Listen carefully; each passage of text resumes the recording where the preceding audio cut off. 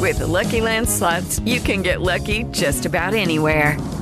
This is your captain speaking. We've got clear runway and the weather's fine, but we're just going to circle up here a while and get lucky. No, nothing like that. It's just these cash prizes add up quick. So I suggest you sit back, keep your tray table upright, and start getting lucky.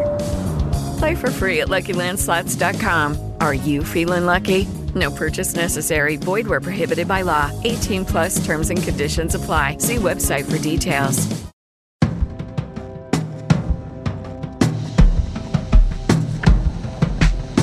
Welcome to Screen Talk, IndieWire's weekly podcast. I'm Eric Cohn, Deputy Editor and Chief Critic, joined as always by Ann Thompson, our Editor-at-Large. And we've got a lot of stuff to discuss today because even as we had this sense after TIFF that we kind of knew what the fall was like, new updates keep coming. We now have both opening and closing night film at AFI Fest, so you've got a chance out there on the West Coast to see two more fall season movies. Although, do you think that either of the opening night film or the closing night film, On the Basis of Sex and Mary Queen of Scots, are really going to shake up the conversation? What's the expectation over there?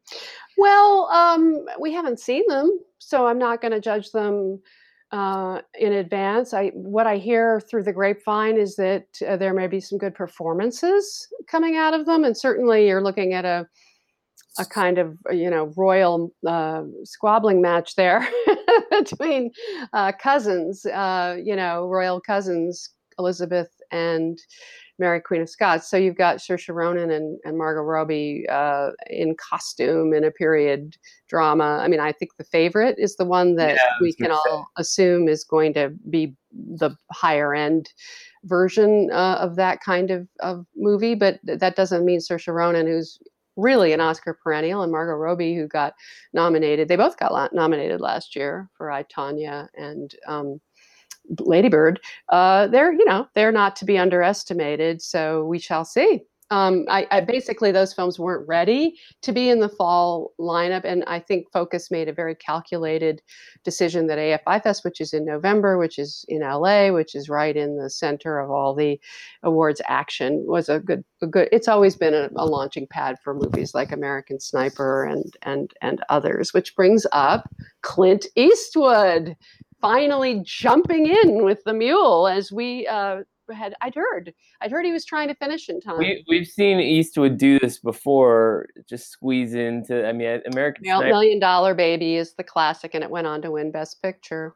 I mean, it really Best Actress for Hilary Swank. It'll be the second Clint Eastwood movie of the year after the more interesting than most people gave it credit for 1517 to Paris. I assume this one is probably, at least the studio must have confidence that it's going to play a little bit better than that film did, which was basically ignored and maligned by most critics. In this particular case, you have Bradley Cooper already in the conversation with Star is Born. So I guess it'll be kind of interesting to see, if this movie does insert itself into the conversation, it can only help amplify Bradley Cooper's profile in the weeks ahead. Well, I'm sure Bradley's rooting for Clint on some level, but it does pit the two best actors against each other. Bradley, of course, in A Star is Born, which I went to see it a second time at the premiere here in LA. Just curious to see how it played here, and it had played so well in Toronto. And it was down at the Shrine, which is the setting for one of the big Lady Gaga songs in the movie, the final one. And I learned all sorts of things about the movie. You work the room, you learn, it's been edited a lot, it's been tested a lot, but it certainly plays. And I have to assume that my gut response is that it will be an enormous hit. And, now, did you watch the movie again when you were? Yes, yeah. So what's it like the second time around? Because that's a good question. The first time, I felt like so much about this movie had been telegraphed to me by the time I sat down for it. And it didn't surprise me. Because of its trailer. It was one of the best trailers I've ever seen. Well, depends on what you're going for. I mean, to me, I was like, I kind of get what this movie's about. And it didn't surprise me, except that I did think that Lady Gaga is more exceptional I was prepared for. I really feel like she defines the movie. The movie I thought it was okay. It didn't wow me, but again, it's not my kind of movie. Yeah, I'm a favorite. we've had this conversation before. No. You're not a big one for mainstream studio romances, which is what this is, and it's a musical, and it's a live musical. I have a great deal of respect for what Bradley Cooper did, and I recognize also that the screenplay was very good. It's a very good screenplay. It's a very tight The screen. dialogue is very good. It's very real. And what he's done with the acting. There's a scene in the opening hour during the whole falling in love part of the movie, which is really good. The whole thing at the beginning, the first hour is pretty damn good.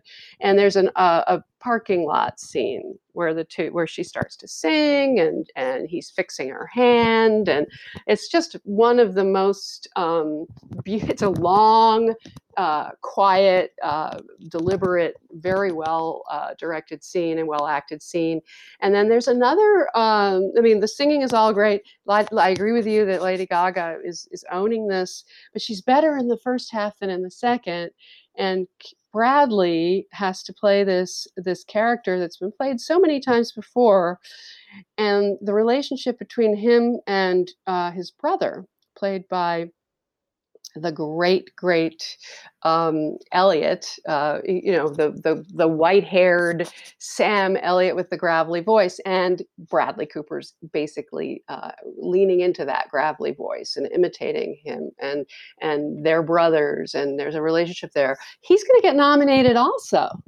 Sam Elliott, finally, after all these years. I think he's good in the movie, and I understand the appreciation for him. He's not in. I think this narrative. No, it's very short. You're right. That's why I checked it out the second time. And there's this one moment, for those of you who have not seen it, it doesn't mean anything to you, but there's this one moment where it's very quick, where he turns around in a car with some emotion, and I said, that's it. He's going to get nominated. Sometimes this happens. Like in Roma, there's one scene in Roma that's devastatingly emotional. I won't say which one. And at the end of it, I went, she's going to get nominated. I mean, it's just sometimes there's a lot that eye blink moment where you realize that there's an elevated moment that has to be recognized. I will say though, there is a part of there's an aspect of the way A Star Is Born is being anticipated that I wonder if it will be in its favor or work against it and possibly even relegate it to a punchline this season, because that in part from that's in the trailer that's so widely cited, where Cooper sort of out of the window is like, hey, I just wanted to get another look at you, has become this internet meme that is being kind of joked about by people who haven't even seen it. And that is, I think, sort of like the optics of that are weird, right? Because part of what this movie is about, even though this guy is deeply flawed, is Indeed. This is a guy propping up this woman and to some degree kind of fetishizing her as, and then later seeing her as his savior from all the bad things going on in his life. And I don't know if that is a satisfying story for us to be celebrating right now. Something, I understand what you're saying, and I think they all recognize that the optics of someone with a serious drug and drinking addiction, you have to be careful. I think they were very careful about it. I actually think that what it's really about, besides the fact that they fall in love with each other, but part of why they fall in love with each other is they recognize each other's talent.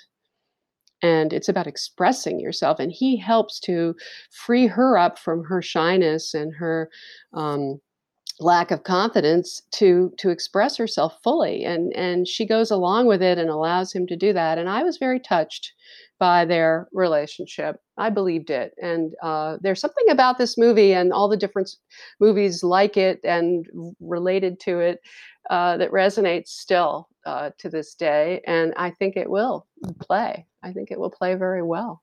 Whether it's a Best Picture winner, different question. It's a whole other question. Well, I mean, it's just there's so many different kinds of movies in the conversation this year. This certainly does seem like the most commercial one we've encountered so far. Well, Black Panther. I mean, but Black Panther is an anomaly in the sense we've never seen a superhero movie at the center of this conversation. So if Black Panther is a major Best Picture frontrunner as opposed to Star is Born, I think that would in some ways be more radical. Star is Born. Well, I'm going to argue that there will be, there could be several relatively mainstream studio movies in the race this year. We shall see. We shall see. I mean, I am fascinated by Clint. The other person he could go up against, he's an octogenarian, and he's playing an octogenarian, and he's going up against another octogenarian who says this will be his last acting role, which Clint is saying about the Mule, which is Robert Redford in The Old Man and the Gun, which is opening this week, David Lowery's movie. And Yeah. I am a little concerned, even with Fox Searchlight behind it, that this very quiet, understated, charming, delightful movie has the big guns going that will keep it in the race for a long time. Well, it's Fox Searchlight is very canny about how it campaigns for certain movies, and it's got some really good movies already that including The Favorite. Yeah, so it's like this one is maybe not a one that it's going to go all in for, but the other challenge is, and I recall this from All Is Lost, is Redford is not the most aggressive. He doesn't like campaigning for himself. He's making appearances. He went to Telluride. He went to Toronto. He's making appearances, but he's not. He hates campaigning. So you're right. He won't. No one's going to go all in. And Eastwood, he likes to campaign to a degree. It's like all about ego and kind of embracing the stardom that Redford kind of just coasts on. So, I mean, that is kind of fascinating, though, to think about those two guys competing after all these decades. It's certainly quite a contrast to some of the weirder, edgier possibilities that are in contention this year. So if indeed The Mule ends up being a part of the conversation in that suppose it's so good. I mean, I haven't seen it, obviously, I have no idea. But so if it were really good, you could end up with Bradley Cooper and Clint Eastwood in Best Director, which is very odd to have two actor directors in there. And Joel Edgerton has a movie which won't end up there, but he would like it to, Boy Erased.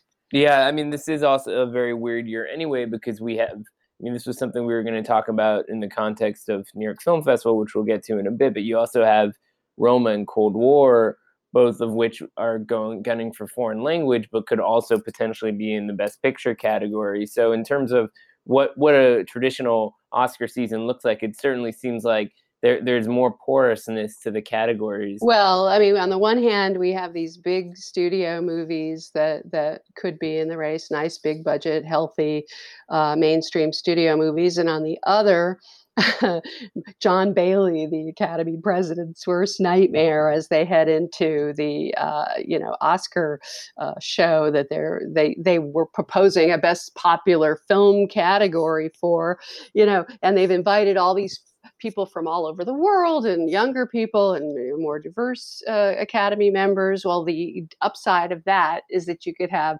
Cold War, black and white, Polish, foreign language entry starring unknown Joanna Kulig, who's amazing, and I hope she breaks out. Yeah, she's awesome. She's beautiful. And then you have the Roma, which plays for, I mean, it actually came in third ahead of A Star is Born in Toronto. However, that voting was going online and it doesn't feel the same as it did before. But at any rate, Roma played well. And it does play well, and it's very emotional, and it's black and white, and it's Spanish language from Mexico. So you could have that in multiple categories as well. Yeah, no, it'll be fascinating to see how that all shakes down, because the weeks ahead, there's going to be more opportunities for these movies to kind of get to audiences, and we'll just see more and more amplification of their campaigns. Right now, it's been more disparate, but it's just going to get more and more dense. And this extends also to the documentary side of things, which is more fascinating in the way that it unfolds, because it starts so much earlier in the year when you're exposed to these movies. But, most of the movies we're talking about in the other categories, a lot of them come late to the party, more like in the fall season. We just got this Doc NYC shortlist. So this is sort of Tom Powers' survey of sorts of the documentaries that he thinks are in the conversation. Yeah, so basically he's the chief documentary programmer at TIFF, so he has a say there. And then he's also the chief programmer, artistic director at DACA Moisi, and then he's the one who solely create. He has people programming with him. Then he curates this list of 15 movies that are designed by him to reflect on some level what. Now there are a lot. There's the IDA and there's other groups that are voting, including mine at the Broadcast Film Critics Association. We're already voting. This is how early it is.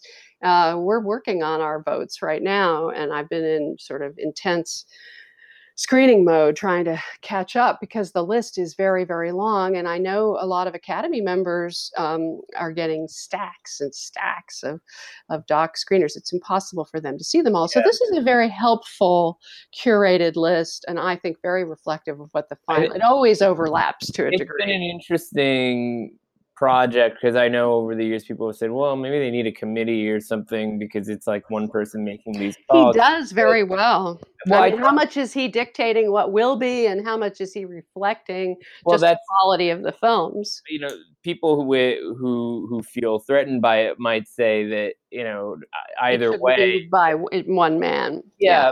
But I do think, I mean, I'm an individual, you're an individual. A lot of us have our outlets where we, you know, look at the field through whatever limitations we have, and we come up with our own determinations about what's worth seeing and talking about. So on some level, this is a variation of that. And I talked to him about this.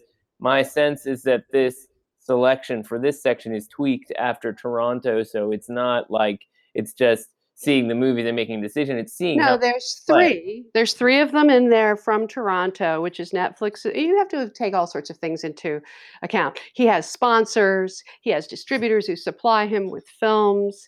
He has people to keep happy. For example, if he's giving Wim Wenders a big award, then he sort of makes sponsor focus features happy by putting Pope Francis in, which isn't really going to be, I think, an Oscar contender for all sorts of reasons. And then you have, you know, Quincy from, you know, Netflix has like 3 of them, and there's 2 from HBO. But this year he did lean in more than he has in the past to women filmmakers and first-time filmmakers and filmmakers of diversity. So it is a very diverse list, and I was happy, very happy that he included one of my favorites of the year, Crime and Punishment from Stephen Meng, which is very good. I'm going to catch up with that one. I'm also a Broadcast Critics voter, so I need to have a few gaps I need to fill in. I haven't seen Jane Fonda, Life in 5 Acts. I haven't seen that yet either, and he was raving about that. Some of the stuff on here is so far removed from traditional award season. You mean like Shirkers? Shirkers, I would love to see. I mean, if that movie really got a lot of love from the Academy, which is not unthinkable, that could happen. I was thinking more about something like Hale County this evening, which is totally experimental. Photographers sort of document of this Southern community over the course of several years, but it's nice. No, the more likely contenders, and I have to catch up with Hale County myself. It's definitely on my must-see list. The more likely contenders, of course, are the 3 big hits from the summer: 3 Identical Strangers, RBG, and Won't You Be My Neighbor. And I think Free Solo, yeah. Free Solo, to me, I mean, we talked about this last week. It could take over, yeah. Well, I mean, we'll see how it performs because it's just opening this weekend. It just seems like a movie that there will be a bigger conversation about the filmmaking here than there is in some of these other cases where it's more about the subject matter and how well treated that subject matter is. Minding the Gap is another one that I think could have be a conversation starter of sorts. Because I was happy to see that in there, and people should totally see it. And that guy will win a lot of first-time filmmaker Bing awards. Liu is like 24, 25. I don't know. And it's a very personal story, much like the other movie I was glad to see on there. I saw at Sundance called The Sentence, which is HBO. That's a series picked up by them, and it's totally emotional, incredible story about a woman who's put in prison and the impact it has on her family, made by her brother, who's a really good filmmaker. And of course, there's the Michael Moore Rudy movie, Valdez, which I feel like if he if that wasn't on there, you'd have a problem with Michael Moore. But that movie flopped pretty hard, and not everybody's over the moon about it. It's interesting. Michael Moore is on Twitter, and Tom Powers even said to me, "Well, it's the biggest opening a documentary's ever had. Over $3 million." And it was like, yeah, it was in 1,700 screens, and it had a very poor per screen average. Remember what these things mean. So it really isn't going to make a lot of money. No, And it didn't and do I, well. I mean, it should not be a surprise to anyone. There's nothing shocking, or there are no huge revelations in this movie. I did not. We watched it together. I think both of us we got stuff out of watching it. I enjoyed it. It was entertaining, and the strong stuff was the Flint, Michigan, and the Parkland kids, and he leaned into what he knew might sustain over time. This is the problem. Yeah. He's competing with real. When have we ever encountered a fast-moving news cycle? Speaking of which, we're recording during the Kavanaugh hearings. Yeah, I got it muted in the background. Crazy stuff going on in our lives, But that's a movie itself. Important stuff, and he couldn't do it. He can't. It's a different time. People are asking. Tom Brueggemann, our box office guy, wrote a story explaining why Michael Moore exists in a different universe than he did when Fahrenheit 9/11 did so well. But the miscalculation as well that hasn't really been acknowledged is that, yes, making something that is out of the news cycle is a mistake, obviously, because people need things that are timely. But if you don't want to try to make something that latches on to what the conversations that people are having, you need to start those conversations yourself. So in other words, if you're not reacting to the news, you need to create news, and there's nothing new that comes out of this thing. So for example, Citizen Flint, I don't agree with that. I think there's stuff in there about Flint, Michigan that is way more in depth than anything that's been reported. That's not particular. That's not national. Should have done that story, and but he would have been better off. It is national. It's huge. Water's going to be an issue for years. I'm not downgrading what the government did to them. What the governor did there, and Moore's gag there about putting him under citizen arrest is well founded, and Obama's response is obviously upsetting because he didn't take enough of a stand against what was going on there. But what I'm saying is that I don't feel like that itself is enough to drive the news. Most people are not going to go buy a movie ticket to see that. All right, let's point out the obvious fact here, which is that the 2-hour movie that Michael Moore has lived and breathed for 30 years at this point, since Roger and Me, that 2-hour movie in our fast moving, you were talking about social media amplifying what we're witnessing every day. It is in fact impossible to make that kind of movie now and have it be timely. I mean, what Laura Poitras did was break news, and how rare is that? Yeah, I mean, but what had an exclusive. But what she did, I mean, she was part of that news, of course, but also had this incredible access that was sort of built on the shoulders of the work that came before that. That's true. My question, I guess, about Moore is like, if he's going to make a movie as opposed to a series, and to his credit, he was making a series back in the 90s too. And he could go back to that format. Yeah, I mean, he's trying to figure out how to communicate with people now. He is working on some kind of reboot for his show. But I think it's like, if you are going to do something in 2 hours, it needs to feel like it deserves that treatment. If you look at some of the fall movies, like you look at Roma could not be a TV series. It is so specifically a movie. Of course, and so is Cold War. Yeah, absolutely. And documentaries should be held to the same kind of scrutiny. Why is this particular amount of time in this format?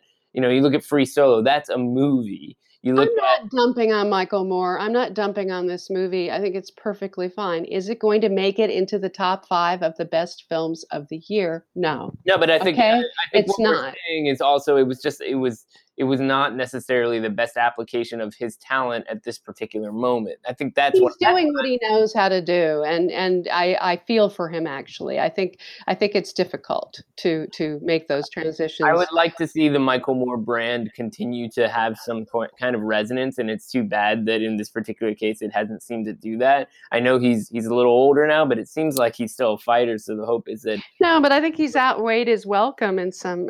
What's the word? Outlasted his welcome in the some movie ways. is kind of actually about that to some degree. Well, he's trying to pass the torch to a younger generation. He was smart enough to acknowledge that. Yeah, exactly. So the other festival update is that New York Film Festival is happening. I'll be there with our New York folks, and you'll be there in a couple of weeks for the closing night weekend. I have to tell you, it's really nice to see such a tightly curated festival where most of the quality has already been endorsed by its premieres elsewhere. The decision to focus on world premieres seems to have been very smart strategically, not just from a curatorial perspective, because from what I've heard, they're selling out. Nobody's complaining because they don't need a movie like, say, The Walk that premiered there a few years ago as opening night film that maybe some people like, some people don't like, just because it's a world premiere. You don't need that in a festival where there's like, something like 30 films in the main slate. I've seen most of them, and they're good movies. They made the decision to take these movies that were going to be in festivals and make them play for the local audience, and their ticket sales have gone up as a result. And I think they made the right call. So I'm really looking forward to watching The Favorite again with a bunch of cynical New Yorkers, because I know they're going to have a blast with this. I envy you that experience. It's going to be a lot of fun, and then see what else is kind of playing around. I mean, there's stuff that will resurface that has already had an interesting life on the circuit, like, say, Errol Morris's documentary about Steve Bannon, American Dharma, which still hasn't sold. I think because nobody wants to get close to it. But I think New York lefties, they don't play maybe well for that audience, I would hope. I think it's a movie that does deserve an audience and should be talked about, and talk about a movie that is in the news cycle. So that'll be an interesting one to see, how it plays. And then you have other things that we've kind of come back to over the course of the last few weeks and months, like Borders going to be there and stuff like that. The Claire Denis film High Life, which I thought was terrific, out of Toronto and got acquired by A24. That's opening next year, but I think New Yorkers are going to flip for it. I saw this movie kind of late in the game, so I'm not, relatively speaking, I'm not one of the first kind of big fanboys, as it were, but I really do think that this movie is going to be a cool one to kind of pick through. It feels like it's Claire Denis style, opening itself up to a broader crowd. I'm glad that they're showing Private Life, Tamara Jenkins' movie. I still need to see that one. So I'm planning to see that one in a couple of days. So good, and Catherine Hahn and Paul Giamatti are great, and it's a very New York movie. It's set in New York, about New Yorkers, and it's less. It's more of a marital drama and less of a comedy than you would expect with those very funny actors, but they're funny too. And then I'm gonna try to go check out If Beale Street Could Talk Again, which is gonna have this, kind of rock the Apollo style thing at the Apollo, which that's a great idea. I wish I could be there. I mean, that was a movie that nobody really knew until the last minute how it was going to play, and it played well. And it plays well. It played well in Toronto. Yeah, in Toronto, the risk with a movie like that was that it is a very small, intimate piece of filmmaking, and has to stand out. But I think the New York Harlem crowd's going to really go for it, and that's going to create some terrific word of mouth into release. So that's going to be another really fun one to talk about. And then you have other highlights from Cannes. You have things like Happy as Lazzaro from Alice Rohrwacher, which is actually a really fascinating kind of magical realism, fable-like thing that I can't wait to return to, because it's going to Netflix, and I think it's a 35 millimeter kind of a big screen movie that I'm looking forward to revisiting. I was pretty sleepy when I saw it at Cannes, to be totally honest. I was too, for various reasons. That's a movie that I liked very much until it really went a little bit off the deep end. I love the last half. Stuff. I mean, I'm all about a great kind of swing into some kind of really bizarre. Well, there was some cliched elements of that, which we won't get into.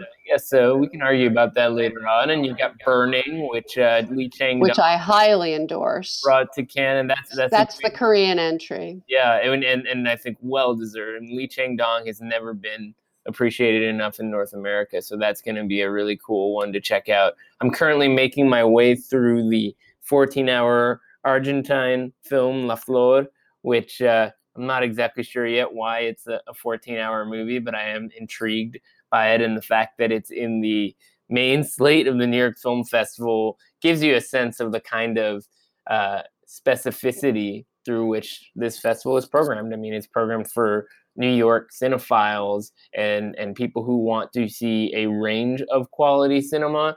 And what it's doing on some level is it's elevating movies like that alongside Roma or The Favorite for a little window of time when you can actually provide this sort of snapshot that would otherwise not be viable. So I really think it's cool to see the way this program has sort of settled, and I don't know, we'll see how things play in the weeks ahead, but I'm looking forward to having you come out here next week. I guess we'll have a chance to kind of take a look at how The Favorite actually played on opening night, but I'm sure there will be other updates as award season continues to gain momentum. I'm not going to hope that you're resting up well this time, because I know that the busyness has already started. I'm on it. Believe me, it's crazy.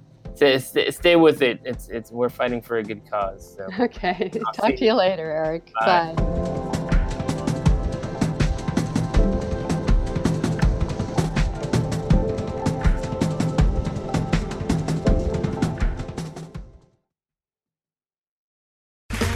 Okay, round two. Name something that's not boring. A laundry? Ooh, a book club. Computer solitaire, huh? Ah, sorry, we were looking for Chumba Casino. That's right, ChumbaCasino.com has over 100 casino-style games. Join today and play for free for your chance to redeem some serious prizes. ChumbaCasino.com. No purchase necessary. Void where prohibited by law. 18+ terms and conditions apply. See website for details.